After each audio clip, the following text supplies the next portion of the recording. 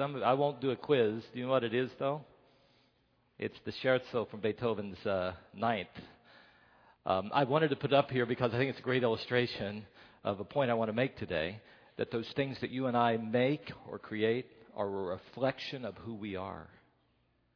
The things that we make, the things that we control, are a reflection of who we are. And many people think that this is Beethoven's monumental work. In fact, I looked this up. Music historian Nicholas Cook from Cambridge University called this Ninth Symphony Beethoven's greatest achievement. And he said, in my estimation, possibly the greatest music composition of all. In fact, Beethoven's work was so consistently good that you might think that everything he did was excellent. However, there was his choral fantasy.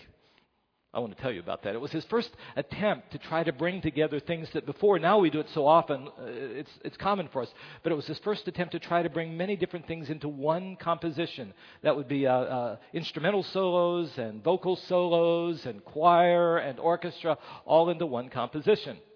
So the premiere of this, I think it was 1808, the premiere, and I wasn't there, just to let you know. The premiere of this, I wish I had been, though. I'll tell you why. Of the choral fantasy, Beethoven himself played the piano, and he conducted from the piano. And it was a disaster. The whole thing fell apart several times. Sometimes the different parts of the orchestra, the people got mad and started yelling at one another. At one time, Beethoven became very upset that they weren't following the score, and he yelled at them, but he also didn't follow the score very well. One time there was one specific section that he had told everybody, do not repeat this section, and they didn't. But he did. The whole thing fell apart. Anyway, one very funny part of the history of this is that after the music was done, Beethoven hired a poet to write lyrics to the music. And to this day, we don't know who that poet was because nobody will own up to it, because no one wants to be associated with a disaster, because what we make is a reflection of who we are. Now, here at Lake, we have people in all sorts of occupations. If you've been involved with any part of corporate America, and really the entertainment industry too, everybody is concerned about branding in our organizations. And what branding is, you want to have something that's consistent with the whole organization. Because we know that if people get or experience something bad, some product that's bad, they'll think that the whole company is flawed. And so this matter of having quality control and a corporate brand is very, very important, because we know that what we make is a reflection of who we are. And at last we get to the Bible. This is a good introduction into what I want to talk to you about this third Advent weekend and what we find in this great text that Scott read for us. Didn't you think it was a great text? Colossians 1:13-22. Now, when we look at this text, one of the things we're going to be thinking about is the argument that has been, I think, the most common argument in history against the Christian faith. I mean, throughout history and all around the world, when people hear about the kind of God we read about in the Bible and then reject God, this is the argument that they make, because the world is to reflect something of the Maker. And when you read the Bible, it's uniform in telling us that God is all-powerful, that He is good, that He's involved in the world, so that it all is to reflect who He is. And the psalmist would say that, Psalm 19. The heavens declare the glory of God, the Maker. The firmament shows His handiwork. Now, do you see a problem here? If that is true, then why is there so much that is messed up in this world that God has made? All right. Like what? Maybe you can't think of anything messed up. I was going to say get a mirror, but I won't say that. Natural disasters, killing apparent innocent bystanders. The news was filled. Evil dictators seeming to profit as they oppress the very people they're supposed to be caring for. Here in our own community, our own church, loved ones experiencing painful, debilitating illnesses, people dying prematurely, all the stories of the sexual abuse of children. I mean, I could go on and on and on, couldn't I? I'll tell you, I can hardly count how many times in my years as a pastor that when I have gone and talked about people, about who Jesus is and who God is, that I haven't had some sort of a pushback that is something like this. If the kind of Bible that God that you believe in, and that this Bible teaches that God is, exists, and He allows for this or that, and you can put in the death of my spouse, the pain of my child. You can put in so many things into that place. Then I don't believe He exists. Or they'll say, if He does exist, I don't trust Him. Now, I'm sure that those who come to an 11 o'clock service at Lake Avenue Church have never had a thought like that cross our minds. But if you have never had it cross your mind, it crosses the Bible's writers' minds. You find it in a lot of the Psalms. Psalm 73. Lord, I can't figure out why evil people prosper in this your world. Where are you? And people like Jeremiah, his whole life he asked this question. You can see it Jeremiah 12, Jeremiah 19, Jeremiah 20.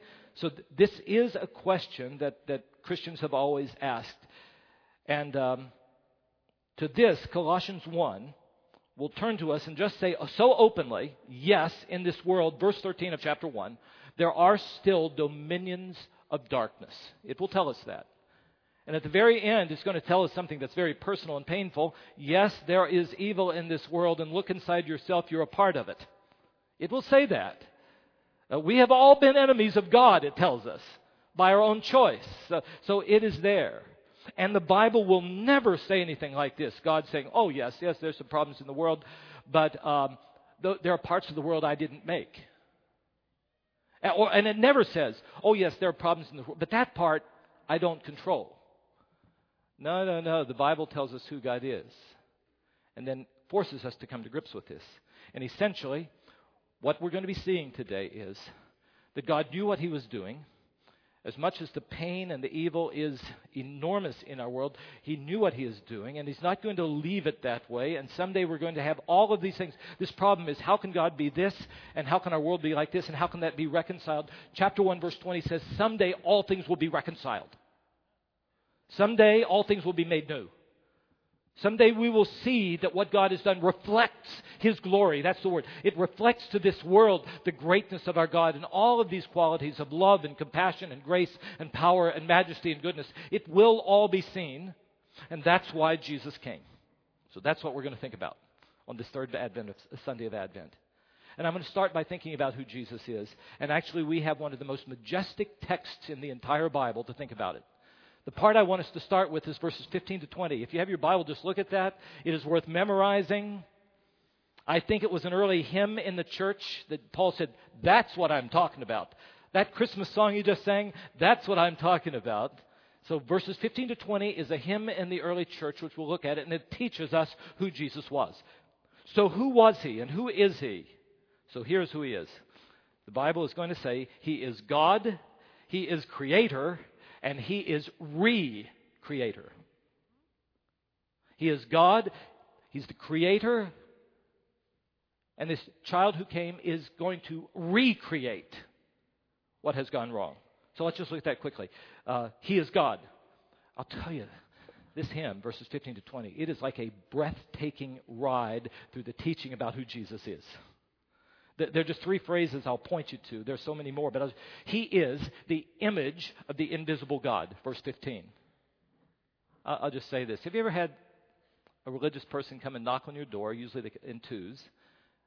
And now it's harder to knock on people's doors because we like our privacy. So now I get people stopping me at service stations, and they'll essentially say, look at this verse, and they'll say, this shows us that Jesus is not God. He's only the image of God, a replica of, a facsimile of. He is not God. Anybody else ever had that happen? Or I just draw people to myself, don't I? If you have that happen, don't buy what they are saying. The word translated image is icon, and the word meant a visible manifestation of an invisible reality. Does that make sense to you?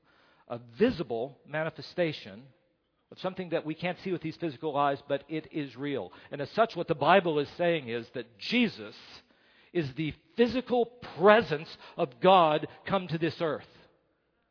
So the Bible will repeatedly say you and I were made in the image of God, which is a great thing. But Jesus is the image of God.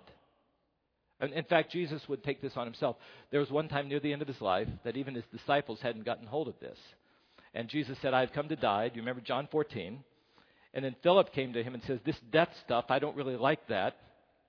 Just show us the Father. And what did Jesus say?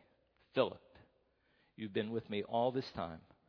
And don't you know that when you've seen me, you have seen the Father? He's the image of the invisible God. That's what's being declared here. Second, he is the firstborn over all creation. Verse 15. So that person at your door at the service station says, okay, that icon thing, that didn't work, did it? But look this, they'll say. Jesus is the firstborn. See, he was born. He's a creature too. There was a time when he was not. And what do you say, Lake Avenue church person? Don't you say, I can hear you say it, not so fast. Did you notice that it tells us he is firstborn over all creation? And did you happen to notice the very next phrase, for in him all things were created. All things?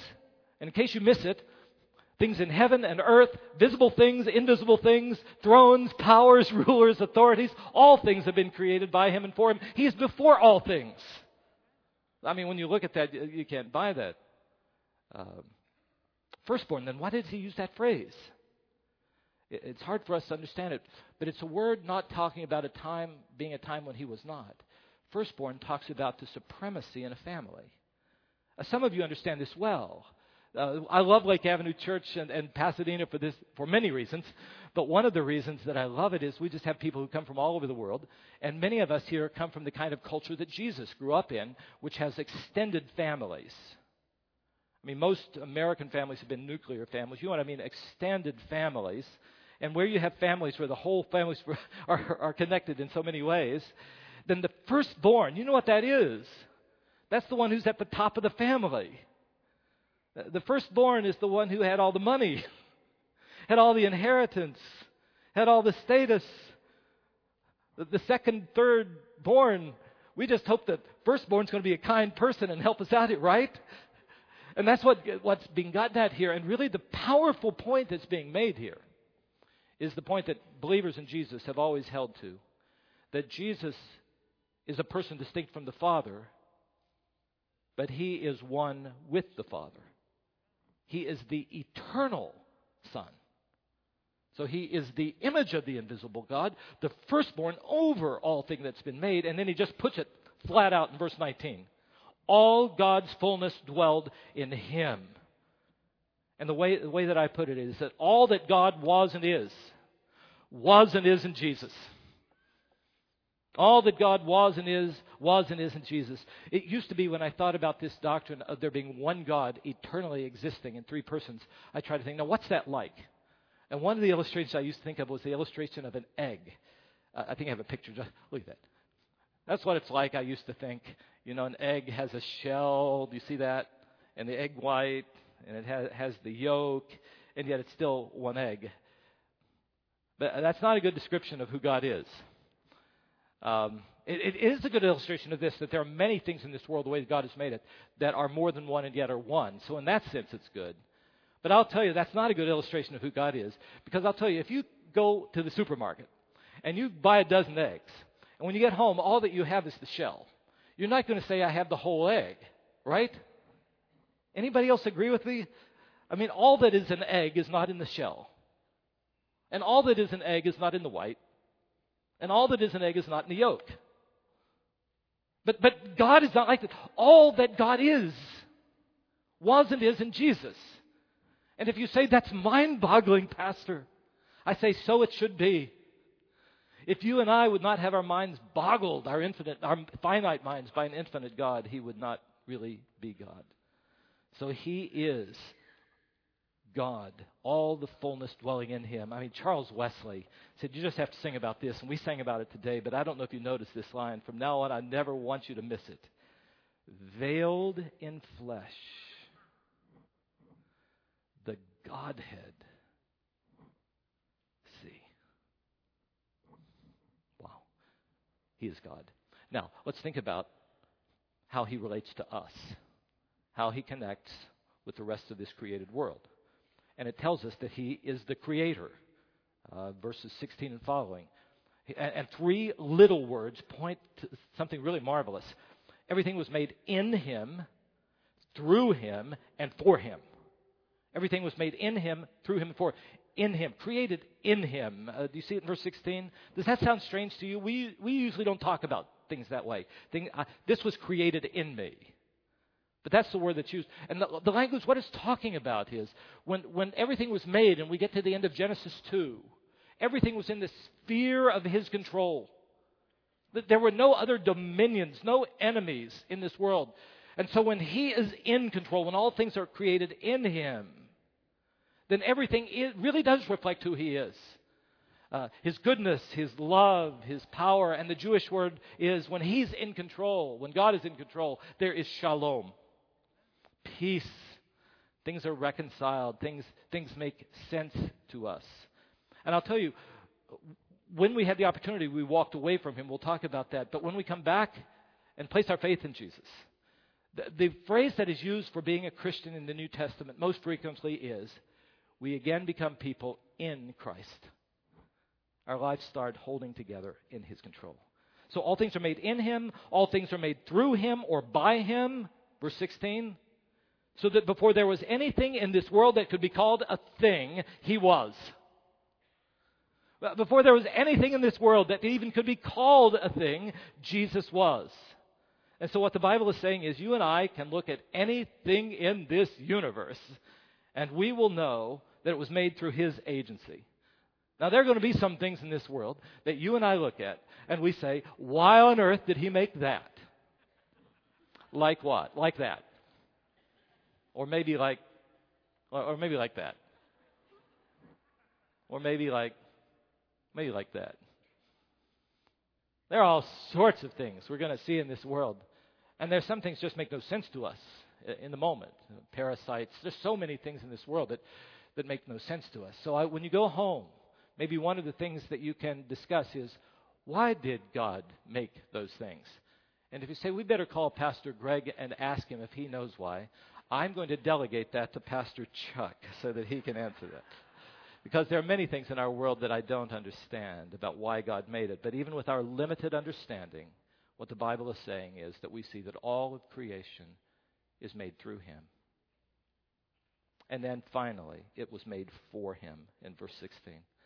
It's an amazing assertion. It's really what I got at the very beginning. If all that we make points to us, that's what he's saying. There's going to come a time when we see all that is, and we know it points us to his glory and to his majesty. What we make is a reflection of who we are, and he is God the Creator.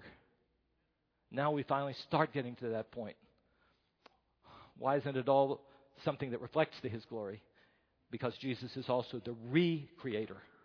And what this hymn goes on to say is eventually the time is Jesus came to begin a work, that eventually when he is done, all of it will be recreated. While there are things now that we say, look, this kind of a God can't be reconciled with this kind of pain and evil, the time is going to come, he says, when all will be reconciled. All of it will make sense.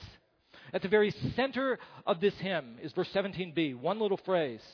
In him all things hold together. If you were singing this hymn and they put it into a hymn form like we sing them, where we often have a chorus that goes over and over again, this would have been the chorus. In Jesus, all things hold together. John would put it, he is the Logos, the reason. If things make no sense to you right now, when he is done in him, it's all going to hold together and it's going to make sense. A few weeks ago, I took us to some of the very last words of Jesus in Matthew 28. Do you remember where Jesus would remind us before he went? He said, my work isn't done, but you need to remember that all authority in heaven and on earth has been given to me. And I went at length to try to point out what Jesus was claiming. He was claiming that he had authority over every moment and every event in history. He has authority over every part of our natural universe. on those windstorms that swept through Southern California and on the snowstorms that go through Iowa. He has authority over all other authorities, political, satanic, military. He has authority over every soul and every moment of every life that has ever been lived or ever will be lived. That's what he claims. So I preached this. You know, I was pounding on the pulpit and screaming, kind of like I do all the time. And some of you, after every service this happened, people walked through the back door, and though they didn't quite say it this way, would say something like this: "Pastor, that was pretty good rhetoric there. And we really believe it." Most of you said that to me. But your sermon does bring up a huge question. If Jesus made it all and is in authority over it all, why do so many things in our world seem to be outside of His control? And I'll give you as simple an answer as I can put it in the Bible. Because in His providence, in His eternal wisdom and providence, God made a choice to make people in His image. Who are those who are made in His image? Here we are. So, and when He made us that way, in His image, He made us in such a way that we would not be robots or minerals or even plants, and even have something that went beyond other living creation. That is, He gave us this incredible, powerful, awesome gift of moral responsibility. Only to human beings did He give a "you shall not." And then, having that ability to decide whether we would surrender to His rule and reign by faith or to resist Him, because we had that ability. From the very beginning, we chose to resist, rebel, and we have ever since. And so to take that seriously means that every time that we would resist, does He just wipe us out? No, what is the result of that? The necessary result of that is that there are, as verse 13 and 14 say, there are in this world dominions of darkness, and we are a part of it. Well, look at verse 21 once again. You too were once alienated from God. You were enemies of God because of your own evil behavior. And so we come with that question that so many people ask: why would a good and powerful God who's involved in the world allow so much pain and evil in His world? And it is a question that should be asked. We need to come to wrestle with that. But I'll tell you, when we ask that and then we see ourselves, there is another question that we must ask. You're here with me, aren't you? Because you need to ask this. Why does a good and powerful God allow me in His world? I mean, I know myself. And if He's just going to wipe out any dominion that stands up, why does He allow me in His world? Why does He have hope for me in this world? We look at this world, and yes, nothing is all that it should be, but He says it's not all that it will someday be. And I look at myself and I say, why am I not all that I should be? And He says, just wait. Be in me, and someday you will be all that you should be. See, there is hope. Last we get to Christmas. God loves us. He loves what He made in His image, even though we've been flawed by sin. He has not given up on any one of us. He has not given up on you as you come to this church. And He came. That's what Christmas is about. He came as the Creator into His creation with this goal of recreating what He loves. He came on, I call it, a great rescue and reclamation mission. The one through whom all this world was made entered this world that He created. The one without a beginning was born. And again, Wesley just said, we have to sing about this. Veiled in flesh, the Godhead see. Hail the incarnate deity. I know, big words, but think about what it means. God Himself taking on flesh in this world. And I'll tell you, when He came, He took on the great enemies of creation: sin and death. Verse 18. Will you look at that again, this one phrase? Firstborn from among the dead.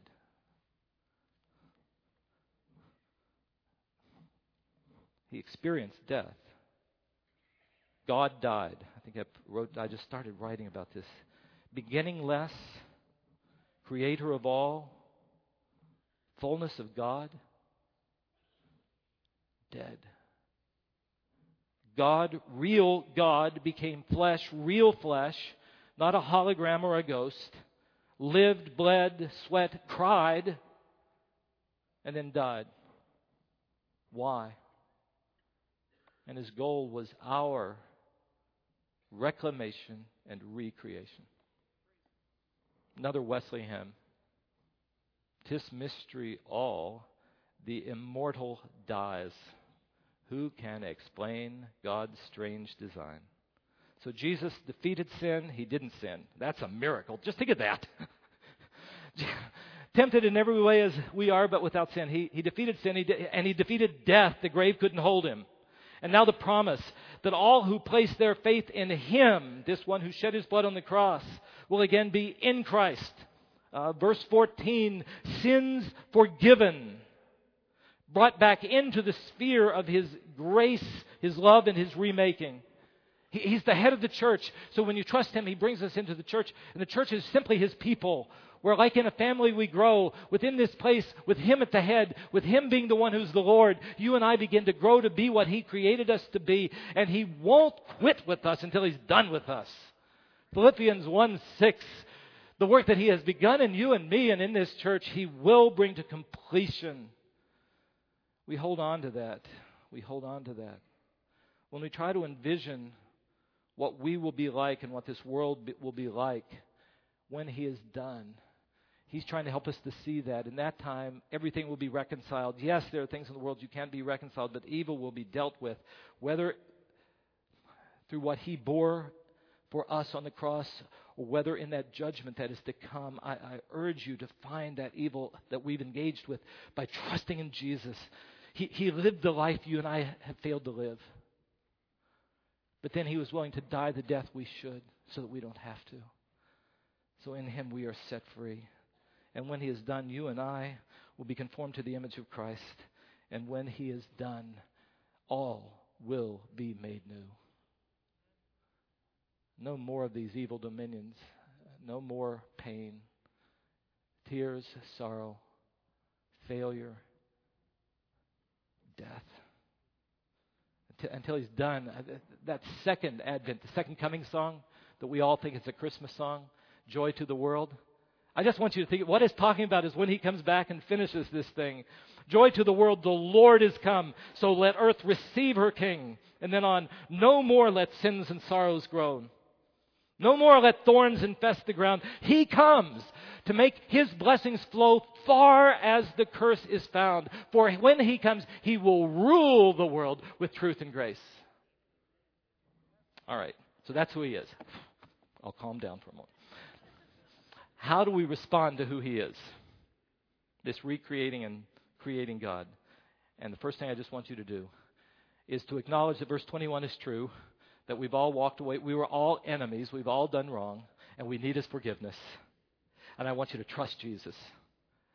So I don't understand everything about you, and the pastors talked long up there, but I'll tell you, I know I need Jesus. I need what He's talking about. I want you to give your life to Jesus. Every Advent season, I use one passage over and over again. First time this Advent season, but let me tell you about it again. John 3:16 and 17. God so loved the world that He gave His one and only Son, so that whoever believes in Him, who's in the whoever? Anybody want to vote? Whoever believes in Him shall not perish, but have the life of God, eternal life. Because God did not send His Son into this world to condemn the world. He sent His one and only Son into this world to rescue the world through Him. Thank you, Lord. And when He is done with that rescuing reclamation effort, verse 22 of Colossians 1 is going to happen. We will be reconciled by Christ's physical body through His death. And then you and I will be presented to the Father holy in His sight, without blemish, free from accusation. Do it now. So, we're in this process. We're declared that that's what we're going to be. You and I aren't there yet. The reclamation, reformation, transformation work is happening. So a pastoral piece of advice I'll give you, I want you to surrender daily to His rule, to His kingdom. I want us all to learn to just pray. Get up in the morning and say, just as Jesus taught us, Lord, today your kingdom come, your rule come in my life. Your rule come, your will be done in earth as it is in heaven. And I'll just give you a pastoral warning too. Sometimes that progress in our lives will be painfully slow.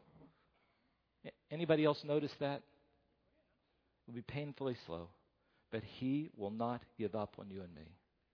I called my closest friend, Jamie Rankin, and he'll be here the next couple of weeks. So come, we might do a song together, we'll see. But he and I began talking, and then he wrote me this wonderful note. And this is what he wrote. He's reconstructing his house. I guess it's a mess. So here's what he said. I look at the construction site of my house. Wires dangling, wood exposed, drywall unpainted, molding unfinished, appliances installed but not hooked up. And I think to myself, this isn't what I wanted that room to look like. And it goes on and on and on like this, with constant delays, weather, no materials, delayed permits. I grow more and more impatient, thinking to myself, why on earth did I decide to do this? Then a bit more gets finished, and then a bit more. The contours take shape. The drywall is patched and spackled. Then it gets painted. Then the molding around it is painted. The lights are installed. The tile is set. And slowly, ever so slowly, something beautiful emerges. But it still isn't done. Still isn't all I envisioned it to be. I have a picture of the finished project. I know what it's supposed to be like. I've planned it, drawn it, redrawn it a dozen times. I've seen it finished in my mind's eye. And I think it will be beautiful. But as the process of creating it drags on with delay after delay and mistake after mistake, all I see for a long time is unfinished, unbeautiful, unappealing. How frustrating. And I've thought several times, my unfinished home is a glimpse of the way my Father views my growth. He sees what I am, not finished, but being recreated. On my way to being the way He intended me to be from before all creation. And He also sees what I will be, my finished human soul, already shining and perfect, reflecting His glory. But it's not that way now. I'm not that way now, not by a long shot. How frustrating. But in the end, I will be like Him, for we shall see Him as He really is. And the room will be finished. Though I'm more sure of God's work in me than I am of my work in my house. Brothers and sisters, there is so much wisdom in this. And for many, many people, the room really isn't finished until the owner fully occupies it. And that's what I'm calling for. Having us look for dominions not yet given in our lives. And saying, come in, and do your work in me. I'm going to stop there and come back next week to the other point. I have to mention it to you. The other point is, as He's doing His work in us, a part of His work in us is that He sends us into the world to tell others this good news. It really is amazing. As He's doing His work, remaking us, He sends us out to tell others. I know I'm not finished yet, but I have some good news for you. Your life can be what it was made to be. And He sends us out to also show what God is like to the world, to show some of His love and compassion and justice. Do you know, this is the text, this is the passage that led a man named Robert Raikes so many years ago to start Sunday schools. And the early Sunday schools in Great Britain were not just like we have in church. It really was, he saw that there were children who weren't learning to read. I mean, many, many children in Great Britain who weren't learning to read. And he thought, we need to do something about this in the church. So he started Sunday school, bringing them in and teaching them to read. And within just a couple of years, 25% of the children in Great Britain were learning to read in churches' Sunday schools. It was this passage that sent him out, being so thankful for what God is doing, saying, I've got to take this to others. This is the text that Wilberforce, he looked at this and he says, God's still working in me, but look, there are things out in this world that don't reflect Him. There's slavery in this world. People made in God's image are in slavery, and that's wrong. And he went out and began this work that before he died, slavery was abolished in his country. So next week, it's got to change our lives. But I'm going to end my message at the same place that I began it, with Beethoven's Ninth. You know, that inferior work, the choral fantasy, I think many of us would have just said, that's a disaster, and thrown it out, right? Do you know what he did? He took parts of that, all the ideas and some of the melodies, and he started reworking them and recreating them. And he took them and he put them into another work. One of the most familiar is Ode to Joy. Joyful, joyful, we adore thee, that we sing so often. Which work can we find it in? In his Ninth Symphony. His worst work became his greatest work. And that just, when you think about that, God, who is a creator far beyond Beethoven, takes us as we are and continues to do His work until someday we will look like Jesus. Remade, refashioned, beautiful, without blemish, without anyone bringing an accusation. That is the gospel. That is the good news. That we come to this church to hear and to say, I'm going to follow that kind of Jesus until He is finished in me. And that when we leave this place, we know that the whole world needs to hear until all is reconciled, until all this earth declares the greatness and beauty and love and shalom of our God. May it be to His glory. Amen. Amen.